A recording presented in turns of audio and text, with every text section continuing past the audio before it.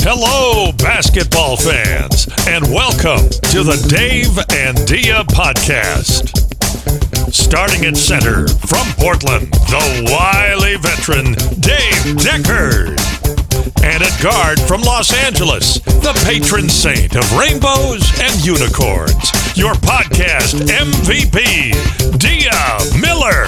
Welcome back to Dave and Dia, a Blazers Edge podcast. I'm Dia Miller. I'm here with Dave Deckard. It's Tuesday, and we have just lost to the Pelicans, which is a rough one. I'm in Vegas right now, so I am not recording from where I normally do. So hopefully my audio is still okay, and you'll know why it's not if there are problems. Dave, how are you? Well, what happens in Vegas stays in Vegas unless you podcast about it. Is there anything interesting going on with you there? No, I was out here because of the G League showcase that's happening here, but ended up kind of having a little bit of a vacation, and it's been nice. I'm headed back home tomorrow. So that's good. The G League right now is blowing up with all these guys coming up and filling in the NBA and taking roster spots as the regular guys are, going out with COVID and all that stuff. It's so that G League is getting more and more, we're going to start recognizing those names a little bit more, I think. Yeah, exactly. It's a big opportunity for a lot of people. Of course, we wish that COVID wasn't happening, but it's sweeping the league. It feels like, I don't know, they're trying to hold on through Christmas, but it's weird because you're not going to get your Christmas games, even if the team names are the same. It's like you wanted a brand new TV and you're going to get a Magnavox, or you wanted that tablet, but it's not going to be an iPad. You're not going to get the iPad version of the Nets. You're going to get the cheap Android knockoff that was $39 Black Friday on Best Buy or something. But the upside of it is just what you said. For a lot of players, this will be a chance to make an impression. Now, most of them won't stick, but you never know when you're going to be that guy. So I imagine there's pretty bubbling excitement going on in some quarters. Let's hope, first of all, everybody stays safe and healthy. But then let's also hope that some of these G League guys get a chance to actually stick. Yeah, I'll be honest. I hate that narrative. I hate this whole, it's not as good as the other one. I understand that they're playing in the G League, but the G League is if you've ever watched G League basketball, it is solid quality basketball. The fact is, there's just not room in the NBA for everyone who is an NBA caliber player.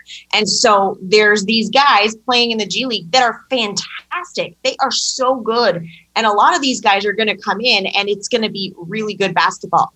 There are names in the G League that I think people would be surprised, in the NBA that I think people would be surprised to know spent significant time in the G League first.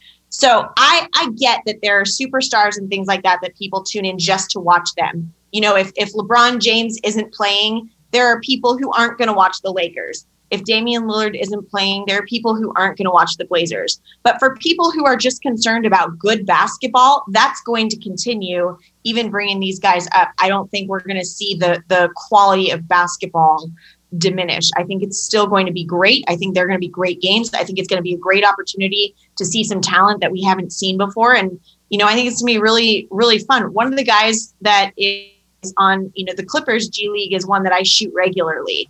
And one of the guys that's on the Clippers G League is Harry Giles, who a lot of Blazer fans are familiar with and have watched played. And he's there right now. And so, that just goes to show that, there's a lot of really good talent there. Well, here's why the narrative matters, though, in this case. Because the NBA might be holding on for Christmas, because Christmas is the unofficial start of the NBA season in the public consciousness, but also the highest grossing single day of the regular season all year. And that's riding on the back of marquee matchups. This is why. And if you don't have the marquee matchups, there's not a reason to wait for Christmas.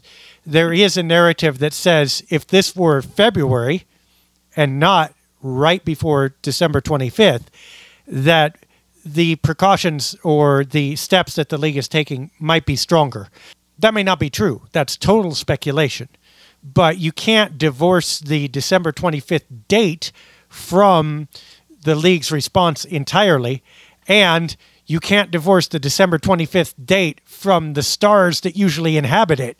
And where there is not one, maybe there's not a reason for the other. But that said, all we know is we're going forward, and there are going to be 5 games played on Christmas, and let's see what happens after. We know the NBA is having new protocols with masks and testing beginning December 26th, which is probably not coincidental.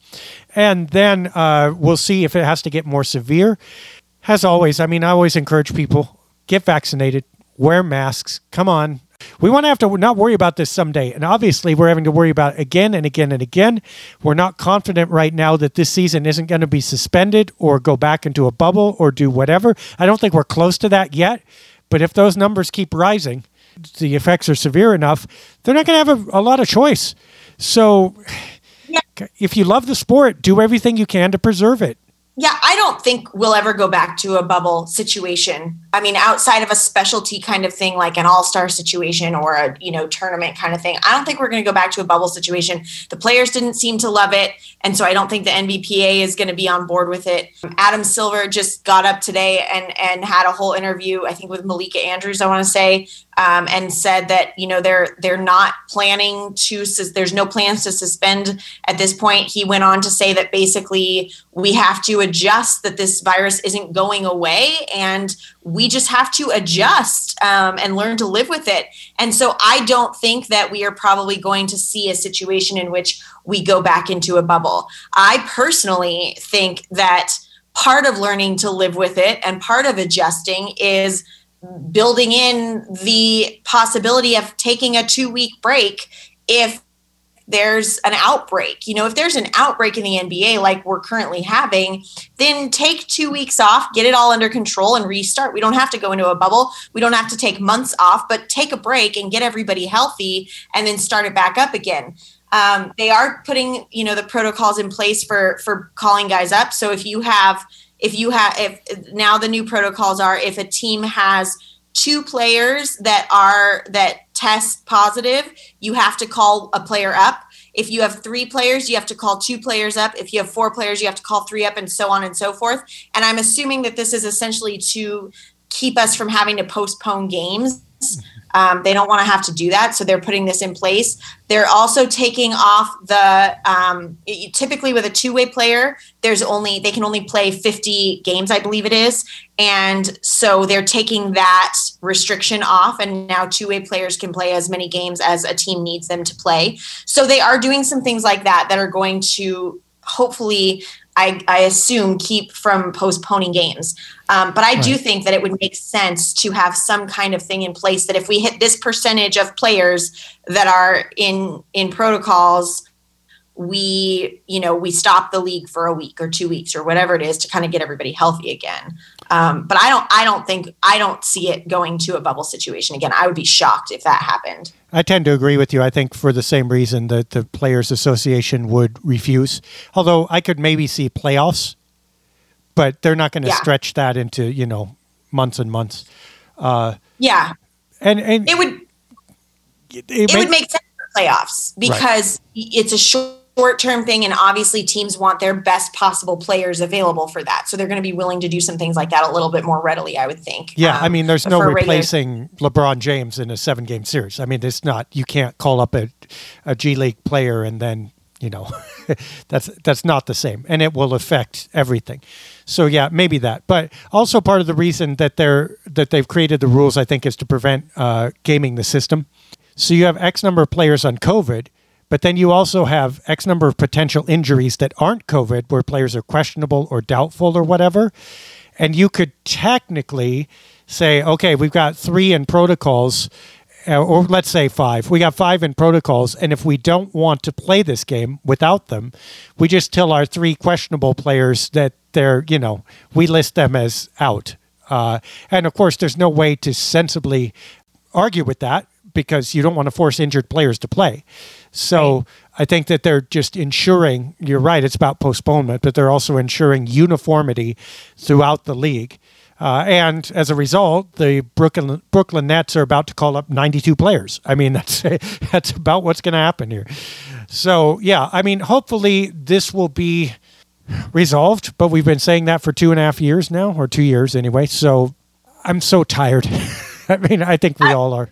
Yeah, we all are. It's exhausting. And I was having a conversation about this today that somebody said something along the lines of, are we just going to wear masks forever? And it was like, I mean, eventually we don't know what's going to happen. But at this point, like, we just kind of have to look at this as a way of life right now. This is where things are. And, we've found ways around it. We're still able to go out and live our lives and do the things, most of the things that we used to do. There are just stipulations around that. And I think it's livable. I'm in Las Vegas right now, and I'm wearing a mask. Most places you have to. If I'm outside, I don't really, but if I'm inside, I'm wearing a mask, and that's tolerable. If I sit down to eat something, I take it off. I'm cautious of how many people I'm around. It's tolerable. It's livable. You can still live your life and do those things. It's not asking a lot to ask people to wear a mask and be safe in those situations. But I think we have to acknowledge the fact, and I think it makes it easier to deal with too, if you just acknowledge the fact that this is just a way of life right now. And yeah, maybe we'll get past it, and maybe we'll get over it, and maybe it'll change. I think, I could go into all the things that I think, but I think overall, we just have to assume that right now, this is where we're at. And he's right in the sense that this isn't just going to completely go away anytime soon. So we've got to figure out how to work around it for now. And I think that there are ways to do that if people just be consistent about it and do it. Well, it's mitigating, right? It's the same thing with the league. People are going to go in health and safety protocols. You don't want everybody to go all at once, or there's no league, right? Well, it's the same with us, except for it's not a league, it's hospitals. Your mask at least might stagger out some of the levels of infections if everybody's diligent about it, so that we don't flood the hospitals, which then, I'm really conscious of this. I have 2 kids. I'm their only dad. If I have a heart attack, God forbid, and I can't get into the hospital because they are flooded with COVID patients, that's an issue, and my kids pay for that. And I'm well aware of that for myself and for everybody else. And so I wear a mask. Not that I'm not going to get COVID. I might. I don't know. I don't even know what it would do to me. But that is only 25% of the point. The rest of the point is I want that bed to be available for you when it's needed. So we kind of mitigate and stagger out the cases. Anyway, there we go. That's COVID. It's unavoidable when talking about the league right now. I suppose we shouldn't be surprised. It just came like a tornado. And one more point to that. I think it's really easy to forget that this time of year is cold and flu season. So I know that COVID is not the cold or flu, and I am not trying to minimize it at all. But I think there's a reason that this time of year is cold and flu season. And it makes sense that COVID would amp back up at this time of year again. The way that germs and things work and spread and whatever, it makes sense that this is happening right now. It's not just in the NBA, it's happening outside of that as well. So again, just a reminder to everybody to be safe, do what you can, to protect you and those that you love, and, be safe. It's tough. Speaking of tough, in a very different vein, well, I suppose we have a 2-2 week to talk about, right? We're back to safe ground now. Since we last talked, wasn't it Grizzlies, Hornets, Grizzlies, Pelicans? Is that correct? We lost to the Grizzlies, then we beat the Hornets, then we beat the Grizzlies, then we lost to the Pelicans. Yeah, the Pelicans' loss was roster. First of all, no CJ McCollum. The Blazers had real trouble generating offense when Damian Lillard wasn't firing. And by the way, I guess that's where we should start. How about Damian Lillard? What slump? Yeah. Now, caveat, some of those big point productions have been a little bit inefficient yet. But basically, Lillard is carrying the Blazers again, maybe not quite with all the altitude and engine power that he did once upon a time, but it's there. And he scored 39 tonight against the Pelicans. And when he wasn't scoring, the Blazers, for the most part, weren't scoring. They went to Jusuf Nurkic, and he did okay. But again, that slows things down so much that you look, and Jusuf Nurkic has like 3 or 4 great possessions, and the Blazers have 5 points. Damian Lillard has 3 or 4 great possessions, and the Blazers have 15. Okay, right. So I mean, it's not, and that's not, and also the 15 points came in the same time frame as the 5 points, which is the issue, right? That the Blazers just play faster a little bit with Dame, and the offense comes from more points. So the number one alternative without McCollum there is good, but changes things. Norman Powell also did okay, but really defensively, oh boy, did the Pelicans expose the Blazers, because Brandon Ingram was bigger than everybody else out there. I mean, there's anyone Ingram's size that the Blazers could put on him was too slow, and then anyone that was quick enough was too short. And Ingram exploited that, and from that, you got Alexander Walker, who just went crazy in the second half, and you had 2 uncontrolled scoring sources. Even if Lillard was an uncontrolled scoring source for the Blazers, 2 beat 1, and there you go. And that's just a reality of where the roster is right now. And it's less, you used to, like, you judge, are the Blazers a good enough team to beat this other team based on how good that other team is, better than or worse than the Blazers? That literally doesn't apply right now. It's right. How do the Blazers match up? How do the Blazers avoid getting exploited? And if they can avoid getting exploited and hit a couple shots, they're going to win. But if another team can exploit the Blazers, there's not a lot that Portland can do to stop it. Yeah, we're just in a really weird place right now. And I keep going back to Nurkic. I'm struggling with him right now, if I'm being honest. And I always hesitate to speak negatively about a player, even performance-wise. I try to find the positive, but I'm really frustrated with Nurkic. It just feels like he's given up and like he doesn't want to be there.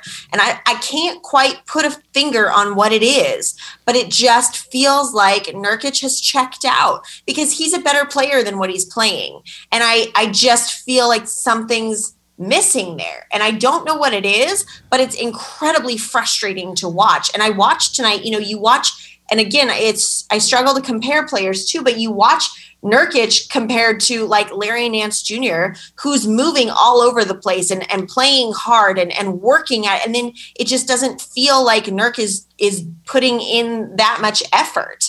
And I don't know, maybe I'm missing something. Maybe he is, and I'm just missing it. But man, it's frustrating because Nurk is we talk about this all the time, but Nurk can be such a difference maker.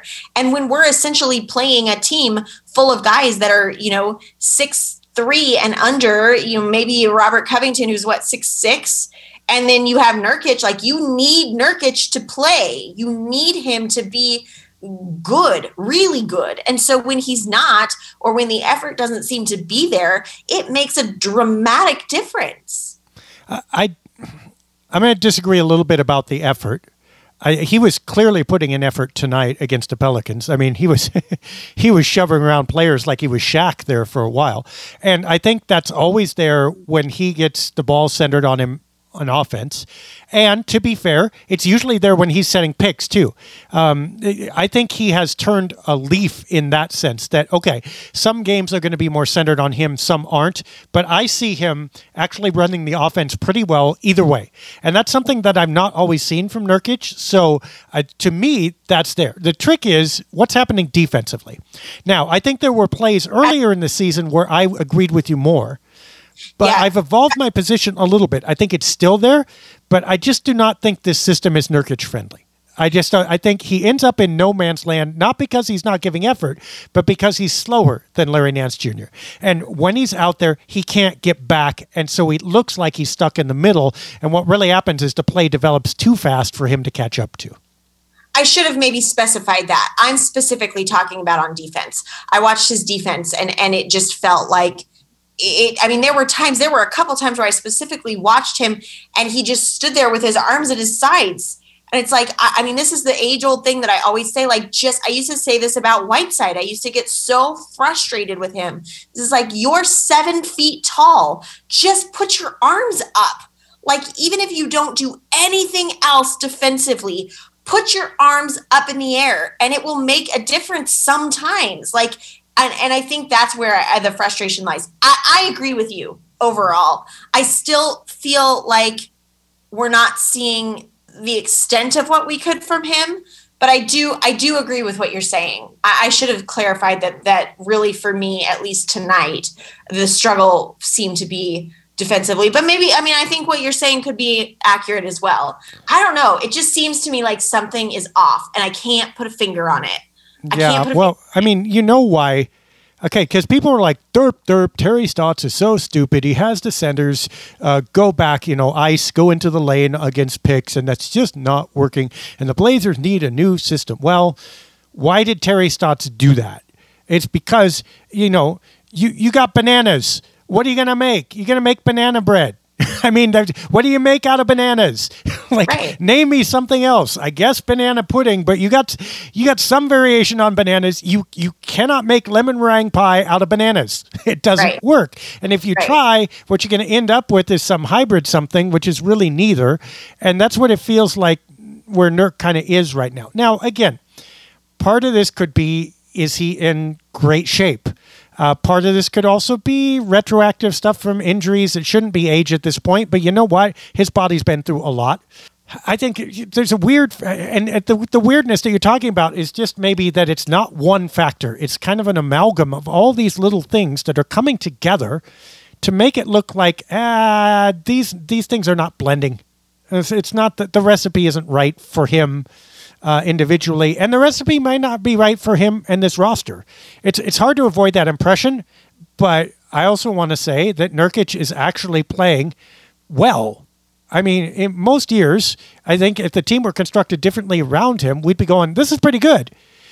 But it's not pretty good in context. Yeah, that makes sense. I think that's fair. I think that's a fair assessment.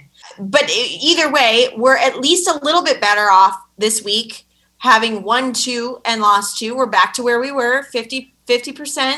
It's not what I'd like to be, but it's not 4 losses. So and one of those was on the road. Yeah. One of our 2 road wins that we have so far. It's revenge really against the Grizz. I was sitting downstairs watching, they have these areas called Sportsbook in Vegas and all the hotels that have just all the TVs. You can watch all the different games. I'm not one that bets on games, but I enjoy going down and watching all the games.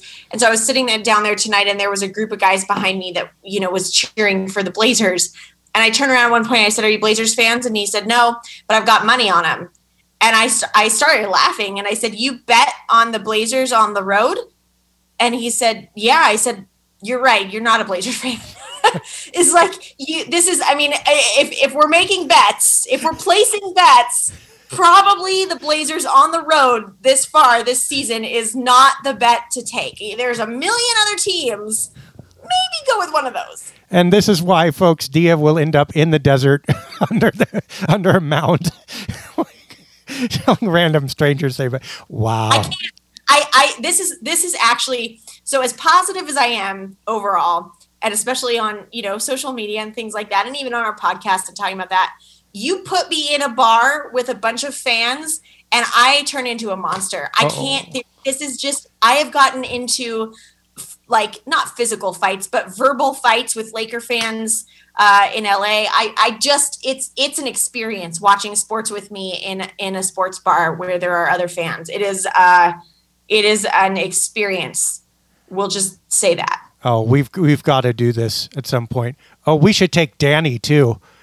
It would be like Aragorn, Legolas, and Gimli walking into the Rohan or wherever. It's like, yeah, you don't want to mess with that. But here's what gets me, Dia. Here's what's tough. You look at the standings right now, and 13 and 19, you understand it with the injuries and the 7-game losing streak and all that. You understand. They're going to be 13 and 19. You're not surprised by that. Utah's leading the Northwest 21 and 9. That's huge. You're not terribly surprised by that either. That's okay. But Denver's barely above 500. And you're like going, that spot's there. Not that the division standings matter, but, these are your cousins. These are the people you measure stuff against. And Minnesota's about at 500. I mean, it's not like the Blazers would have to be great to be making a difference now. I mean, good. Good with a thumbs up kind of good would be all right.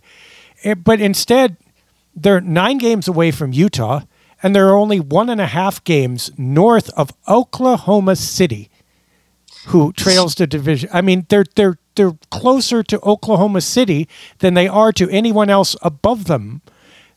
That hurts. It's just there's something viscerally painful about that. And it's nothing against Oklahoma City. But, going into Oklahoma City, you were going lottery team. They're a lottery team. They're not only a lottery team. They're like among the favorites for a number 1 pick. I mean, they're dismantling.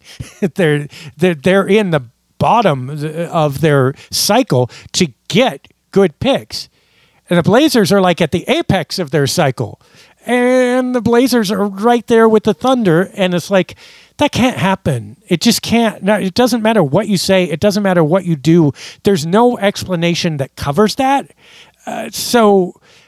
Yeah, something is, we keep saying something's got to change. Let's not say that again. We should retire that phrase. But this is the reality of where the Blazers are right now. And no matter how much noise you make and how much analysis you do, that's the reality. They're 13-19 in a season where 500 makes you good, and they can't even get there. That being said, there's a lot of conversations that are being had that I think are worth talking about here. One of those are some comments that came out. I want to get to Dame and his conversations with the media. That's going to be a conversation.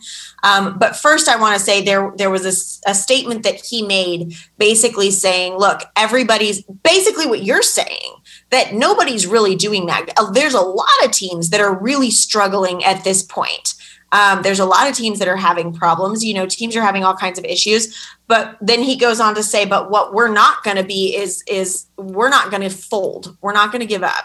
And I always appreciate that about him. Around this time in a season, you start hearing people talking about, well, maybe we should just tank.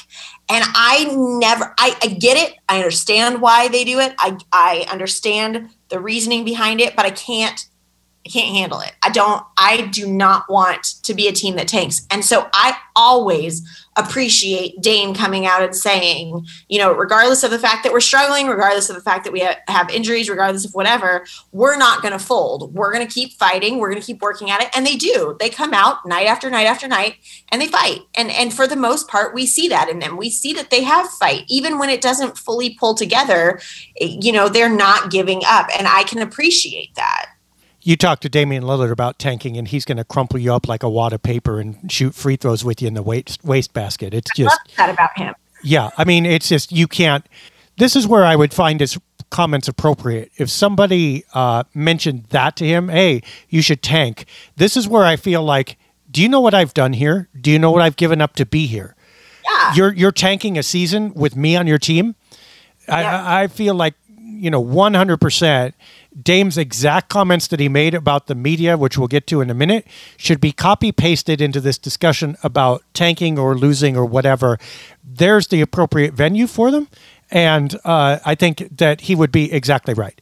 That you and especially, okay, look, I've already said in a post that there are 3 roads ahead for Portland, and one of them might involve not Dame long-term and rebuilding, and might even involve trading him. But I in the midst of that, I said, I don't think there's much doubt at this point that the hope for improvement right now probably comes in the Blazers not winning. Because no matter how much they win, even if they get back above 500, they're going to end up 6th, 7th in the West, maybe in the play-in tournament, perhaps out of the lottery, but not in contention, which is not a lot of improvement. Now, do I think they should win every game to get there? Of course I do. At the same time, is the road to improvement, would it be eased if they actually did lose? Yes, it would, including short-term improvement. I mean, if they got the number 3 pick or something in next year's lottery, we'd be smiles and rainbows and unicorns again, right, instantly. So, yeah, I mean, both are true, but I don't think there's any way that you can talk to the Blazers, or especially to Damian Lillard right now, about not winning every game they can. You can't talk to CJ McCollum about that either. I mean, you can't talk to Yusuf Nurkic about that, or Robert Covington, because guess what? They both need contracts. You're going to tell them to lose? That's a problem. Yeah, it's. I don't think that's a team that's ever going to do it by choice. And I personally like that. I like that about them. I like that they fight, and I like that they have that.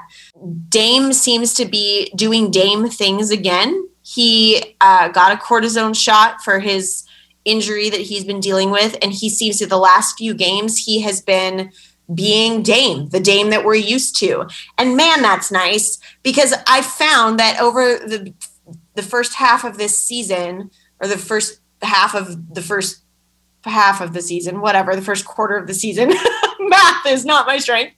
I found that I really, really enjoy watching Damian Lillard play like Damian Lillard plays. He's a big part of what I like about this team. And when he's not playing the way that we're used to him playing, it's a bummer. I mean, I still like him. I still think he's a great player. I still will support him. Whatever else. There's a lot of other guys on the team that I also enjoy watching. But man, is it fun to watch him do what he does. I just think that we forget sometimes, because we get to watch him night after night after night, game after game after game. I think we forget how special he really is. And the fact that he can go out and drop 40 points in a game and it barely even phases anybody. He's really a great player. And so I'm glad to see him doing Damian Lillard things again. That's very nice. I hope he, feels better. It seems like he's starting to, or does. And I hope we can keep that up, because man, he is just so much fun to watch. He's so much fun to watch, even in a loss like tonight. It is really fun to watch Damian Lillard play basketball. Absolutely 100% true. I think we can also say, though, that we're beginning to be, and he's beginning to be, on a cusp. And I believe he has many good years left. But what's the definition of good? And I would tell you what, it's like the first chill in autumn. The winter's not there yet. Not even close. You got plenty of warm days, and it's going to be 80 again and whatever. But I will tell you what that chill was. For the first time ever, I heard a commentator, and it was a national commentator, a person who talks NBA all the time. Damian Lillard trade was suggested, and he said the team that would have been receiving him doesn't need an aging guard who might not quite be what he was and making so many $1 million. Now, I'm not saying that's accurate. I'm saying that's the first time that's ever been said in my hearing. Might not be true. But when that is beginning to be said by anyone, you know that the times are changing. And they are going to change at some point. Two things. First of all, obviously, this may affect Portland's future and Portland's future with him and his future. But even more to the point you just made, enjoy this. Enjoy it when you see it. And irrespective of record, he is worth watching. When that shot goes, and you know the shot I'm talking about, and increasingly this year, layups too, but when the Dame shot goes in, there's nothing like that. And you're not going to see that happen again soon. So, yeah, I agree with you. He is the reason to watch them play every night, no matter what. Other than that, they're just kind of an NBA team who's struggling to find their way. But he makes that oatmeal team into a Grand Slam breakfast most days. Yeah, and that kind of actually segues really well into the comments that he made to the media.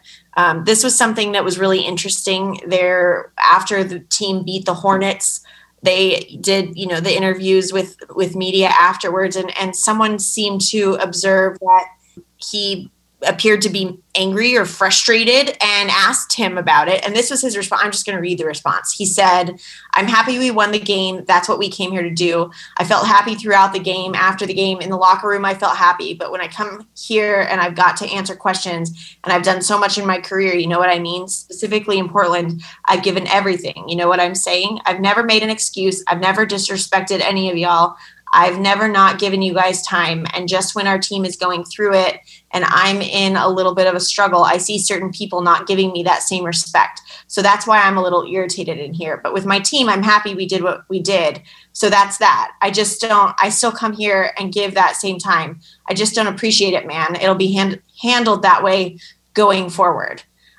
Those are pretty harsh words coming from Damian Lillard, who has been, given awards for how he interacts with media. It's pretty harsh words, but I think, he has the right to feel that way and to say it. And I, again, appreciate a person who is going to be straightforward and say what he feels. And I think sometimes that it's easy for media to forget, just like fans sometimes do, that these are real people with real feelings, and you can't just go out there and say what you will about a player, especially in your articles and on TV and things like that, knowing full well it's going to get back to them and expect it not to affect them.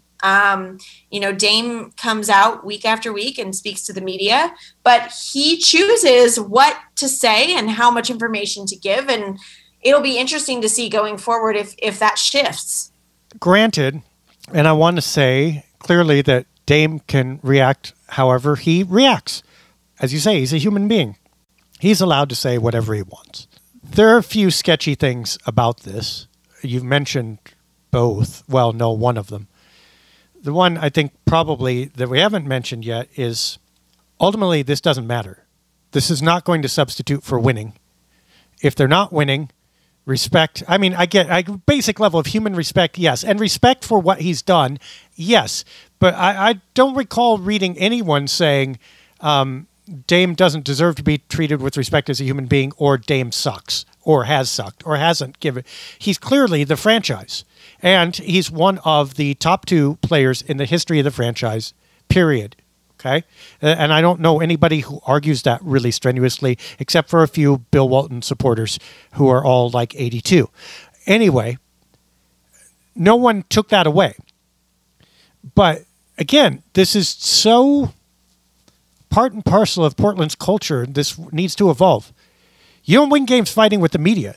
You don't win games fighting with the referees. And if you don't win games, people are not going to talk like you won games. You cannot get people, and should not get people, to say, yay, yippee skippy, they're 13-19. That's really awesome. Just as awesome as if they were 19-13, right? That's not professional sports, and that's not why anyone's there in that locker room. No one went in that locker room to go 13-19. Now, I'm not saying they're not trying their hardest. I'm not saying there aren't reasons. I'm not saying any of that. I'm just saying if you don't win, this doesn't matter. If you do win, this doesn't matter. You're wasting your time either way. But the other thing that adds a little barb to it is that increasingly media have become dependent on close relationships with and quotes from players, which is completely in the player's power. Okay? Yeah. To the extent that that is, and by the way, this is an inversion of maybe where it was like 30 years ago. To the extent that the player does have that power, there is something a little sketchy, maybe I want to say unethical, I don't know, about saying, if you do not speak well of me, I will not speak to you. If you do not describe my game or my performance to my liking, I will not provide you the things that will allow you to do your job.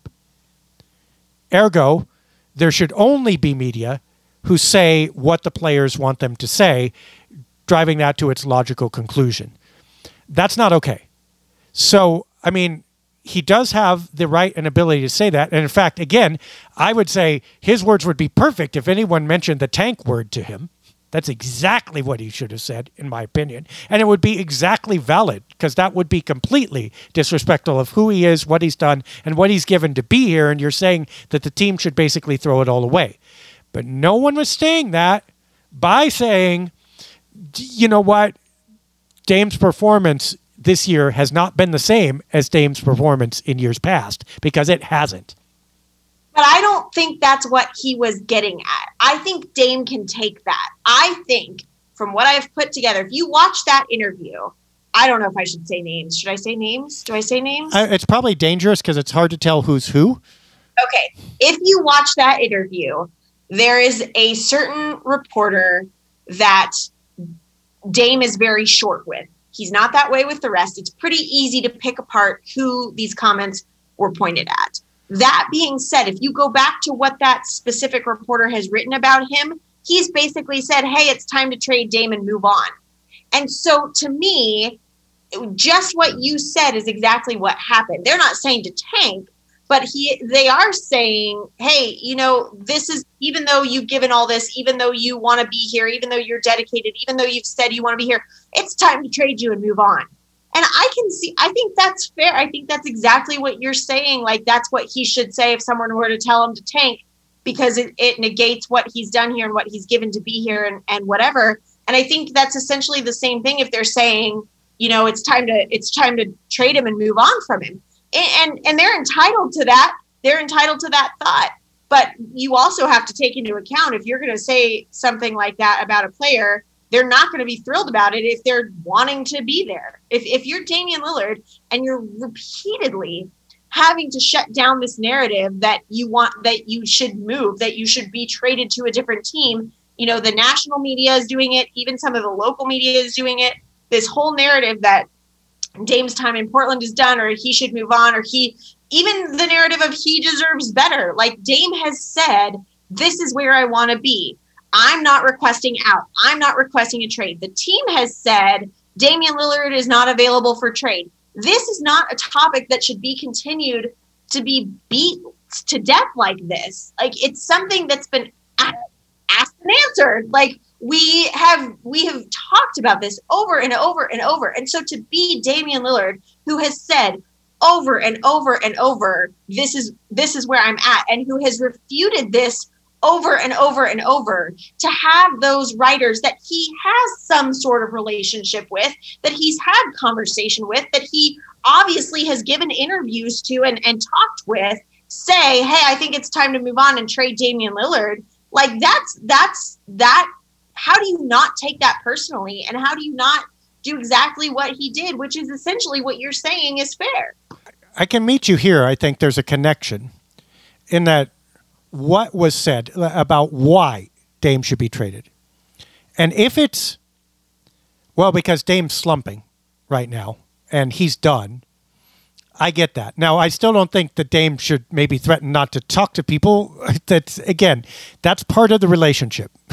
It's part of, good, bad, or indifferent. Unless they're abusive, you should probably talk to reporters if you're supposed to talk to reporters. And it is a sketchy practice already to favor some over others, although I get it. That's okay. But if that goes to the extreme, reporters will just become PR. If we might as well have just have PR reps instead of reporters, and we lose something that way. So that part I still take issue with. But if it is said, it is time to trade Dame because Dame is done, and Dame can no longer carry this team. Yeah, I get that.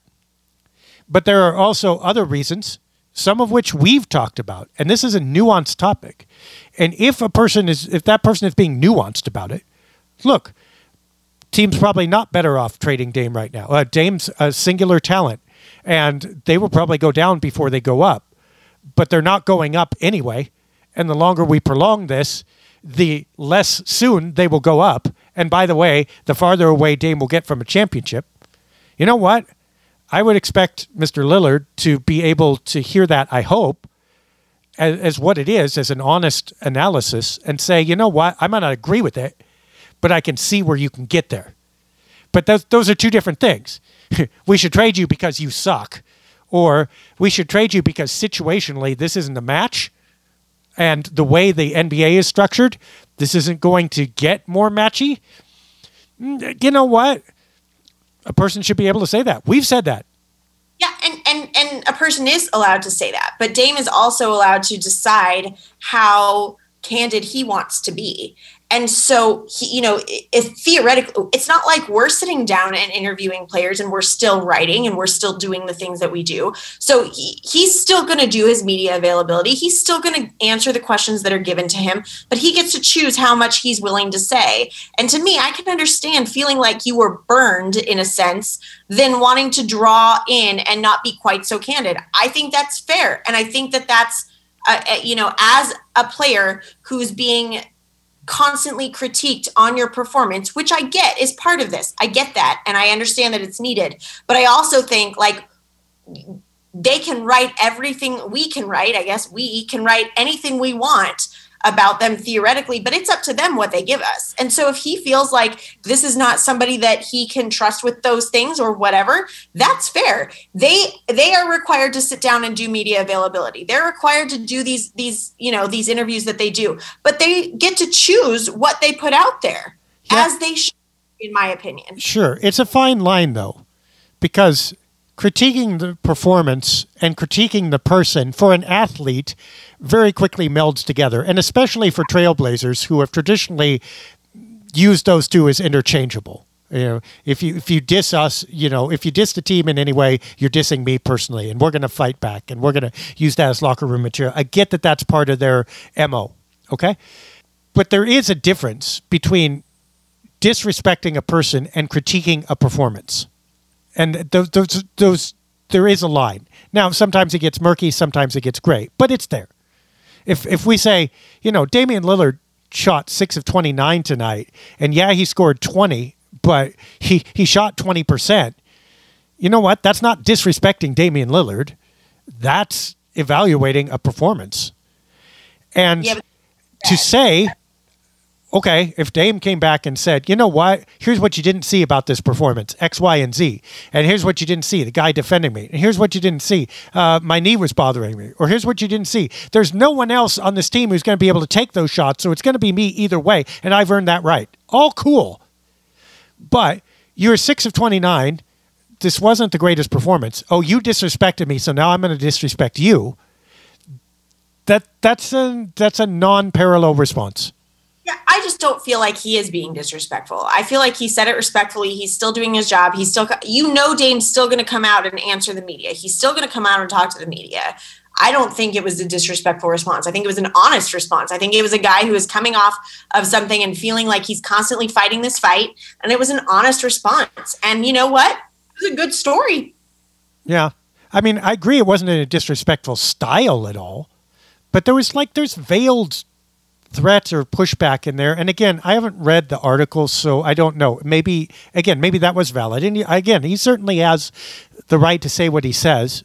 And he is a human being. He can react however he wants.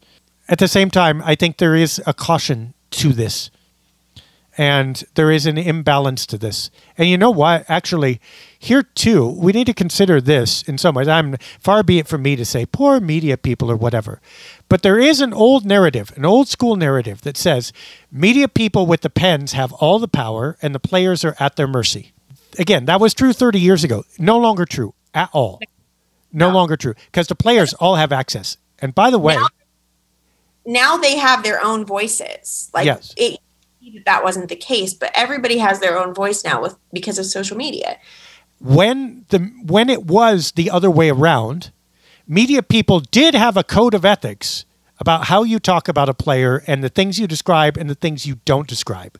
For instance, talk about the game all you want, leave their personal life out of it. Most media people did, and don't do anything that's going to touch their family or anything like that. Now, not all media people did this. I grant it. There are some unethical people, but there was a sense of ethics around it, okay? So a player could be reasonably sure that even if they hated every damn thing a media person said, there was a boundary on that. The power is inverted. I'm not sure we have the ethics that have inverted. And it is, I don't think it's happened. Well, it has happened in some places, but it's certainly possible.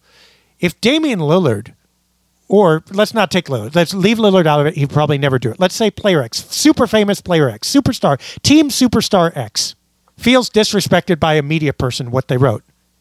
Team superstar X goes on social media and says, this media person really sucks. Nobody should respect anything they say, and they should fall off the face of the earth or something stronger. That media person is exposed at that point. That media person is not only exposed in social media, but also in real life, because the player has a much bigger platform than any single media person does right now, unless you're maybe Stephen A. Smith or Howard Stern or someone. And that kind of lack of proportional response or thought about it. And I'm not saying Dame did this. I'm saying we have to be careful with things like that, because there are scenarios in which fanatical followers of players take that farther than anybody intended. And there have been one or two times, now I've not gotten into it, but there have been one or two times where I've been on the very outer perimeter of some of that stuff. Not close, but close where you could see it way off in the distance. And believe me, that was as close as I ever wanted to get. But you knew if that player made a left turn and brought something, or that figure made a left turn and brought something there, that their platform was so overwhelming and people so believed in this, and people so had a, it's like, doxing is a real possibility.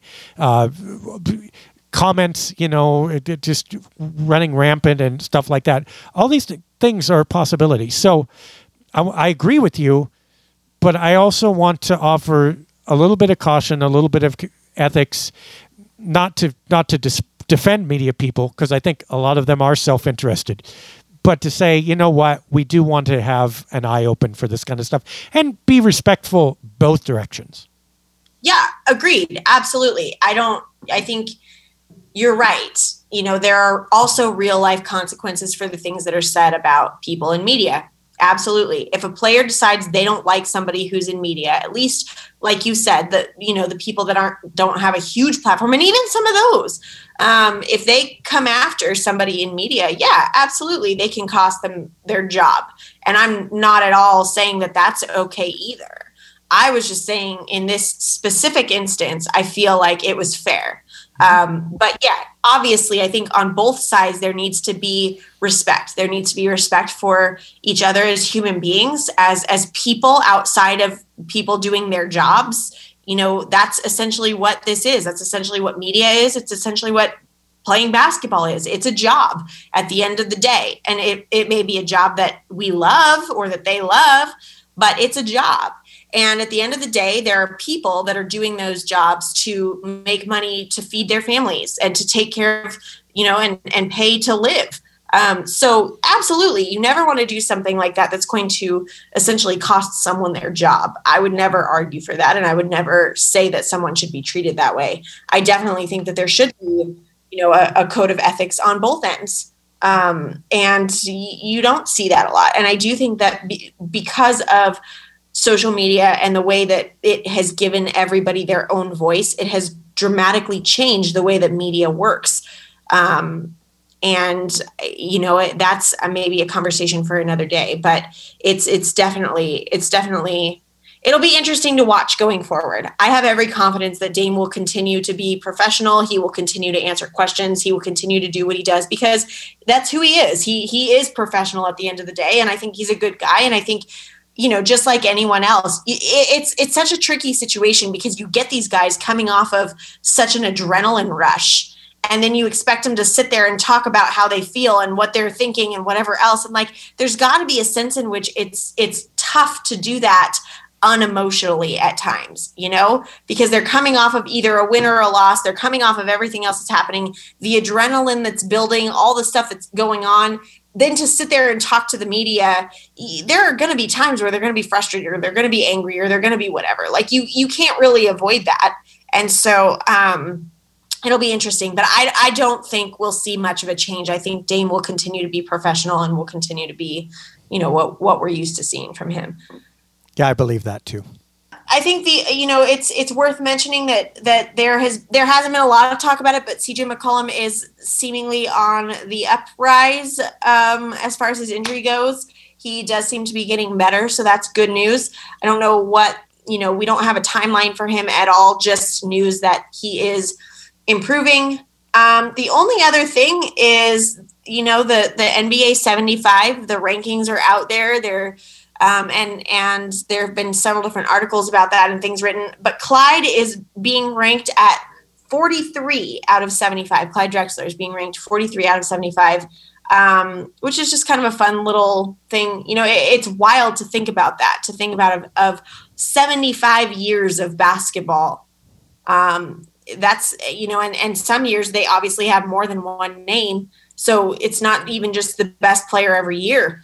And of 75 years of basketball, we had the 43rd ranked player on the Trailblazers. And I think that that's always cool. It's always cool to see those stories popping back up about, you know, guys that were on the team in the past. Yeah, I mean, and no argument that Clyde the Glide was fantastic. I mean, if you didn't see him play night to night, it's nearly impossible to appreciate him other than the dunks. I mean, there are a couple dunks that speak for themselves, but he was so much more than that. He was so dominant in a way that Dame is, but Dame has always been dominant in streaks and stretches. And not that he hasn't been dominant other nights. I mean, you don't average 30 points a game. He's averaged more per season than Clyde ever did, okay? I get it. But still, there are nights where Dame is Dame and winning games, and there are nights when Dame is Dame. And the neat thing about Dame is Dame's low side is like 24 points a game and still the best player on the floor, okay? But Clyde also had that thing where every night, or nearly every night, he would dominate. He'd be like, other players, other teams would game for him and then not even be able to come close to stopping him. What's Clyde want to do? Oh, well, he's going to go to the lane. Guess what? Clyde's in the lane. Damn it.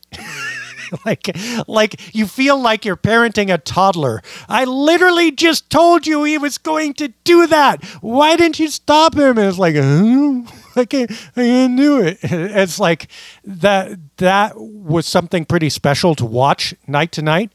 And I think, you know, again, he was hurt because he was never, ever the best player in the league in any of his seasons. Jordan came and took over just as he rose. And Bird and Magic were leaving, you know, just as he ascended. So, or declining, I should say. So, yeah, he was hurt by the people he was in the shadow of a little bit in terms of absolute rankings, but he was still great, and 43 seems about right. Yeah. One of the things about Clyde that I will always appreciate, and I feel like we've talked about this here, but sometimes I can't remember what I've talked to you about and what I've talked to my mom about. But like one of the things that just made Clyde so great, in my opinion, is that he was quietly great. You know, Michael Jordan was loudly great, but Clyde was really good. But because of, you know, guys like Jordan who were so loud about it, he was overshadowed a little bit. But if you go back and watch how he played and you watch highlights, you can actually find a lot of those things on YouTube. There's a reason they call him the Glide. If you watch that man dunk, it is like he just sails through the air. And it wasn't, you know, I was watching some clips of an old dunk contest. And it wasn't like he was flashy. He wasn't a flashy player, but he was such a beautiful player. He was so graceful, and he just made it look so pretty. I don't know how else to say that. Like, the Glide is a perfect nickname for him because that's literally what he looked like he was doing. It's just there's something, and I know that I am influenced greatly by the fact that I watched him when I was a child, and that's essentially why I fell in love with the Blazers and with basketball. So there's always going to be that nostalgia there for me with Clyde. But there just is really something special about that man and about his game and the way that he carried himself on and off the court. And so he may be number 43, but in my book, he'll always be number one. Yeah, I mean, and if you're of a certain generation, I think that will tend to remain true, which is why we got to love all those Bill Walton people out there too. Yep, absolutely. And the legion now of Dame people who will always, you also will say this and tell your children about Damian Lillard and all he did and the shot and then the other shot. Yeah, I said that the other day. I think I even tweeted about it, that Damian Lillard is to my daughter who Clyde Drexler was to me. Mm-hmm. And this almost makes me emotional just to talk about. But like, I see how she watches him and how she, you know, cheers for him and looks up to him and gets so excited about him. And, you know, she has his jersey and she had, well, you know that, you know, she just loves him. And I think about that. And I think we were in the car the other day and we had read a book about LeBron James at bedtime the night before. And one of the boys brought it up again and was saying, you know, is LeBron James the best basketball player? And I said, you know, he's really good. He's one of the best who's ever played, whatever. I gave him the whole line. And I just hear my daughter in the passenger seat go, well, not better than Damian Lillard. And, you know, I love that fire in her and just that passion she has already at a young age for Dame. And I think, you know, I see myself in that. That's how I was with Clyde. You know, I would have defended him to the death. And that impacted me. And I think about that sometimes, that, you know, these days, this team that my kids are growing up watching, my littlest son is obsessed with CJ McCollum. He is just obsessed. And it's so interesting to me to just watch that develop in my own children and recognize what that was for me. And so this team will be special for me because of the impact that it's had on my children long after it is the team that it currently is. That's a good reason to follow, a good reason to watch, and a good reason to talk about them every week. So we hope that you will be back with us next week when we will be post-Christmas. Yeah, Christmas will be done. Maybe the Blazers will give us a win against the Brooklyn not Nets. And we'll see. I think there's one more game before we meet again. So there's no way they're going to go 2-2, but maybe they can go 2-0. That would be an undefeated week would be okay. If there's a third game, I'm not real hopeful, but they could go 2-0, especially since Brooklyn won't be fielding anybody. So we will hope for that. And for Dia Miller, I'm Dave Deckard. We hope that your holiday season is merry, no matter what situation you find yourself in. And if it's not, know that we're all connected by the team that we love. And there's always hope for tomorrow for them and for you. And we hope that everybody who's able to has a wonderful holiday season. And we will see you in a week. A Hader sees an opening down the lane, moves towards the hoop, but then Dia comes out of nowhere to swat the shot attempt away, saying, "Get that weak stuff out of here." Dave scoops up the loose ball. Now it's a fast break the other way with Dia. She's flying down the court. Dave sends her an alley-oop. She jams it. Boom, shakalaka. The crowd is on its feet saluting Dia. I tell you, if she isn't the Rookie of the Year, they really ought to just stop giving the award. What a talent.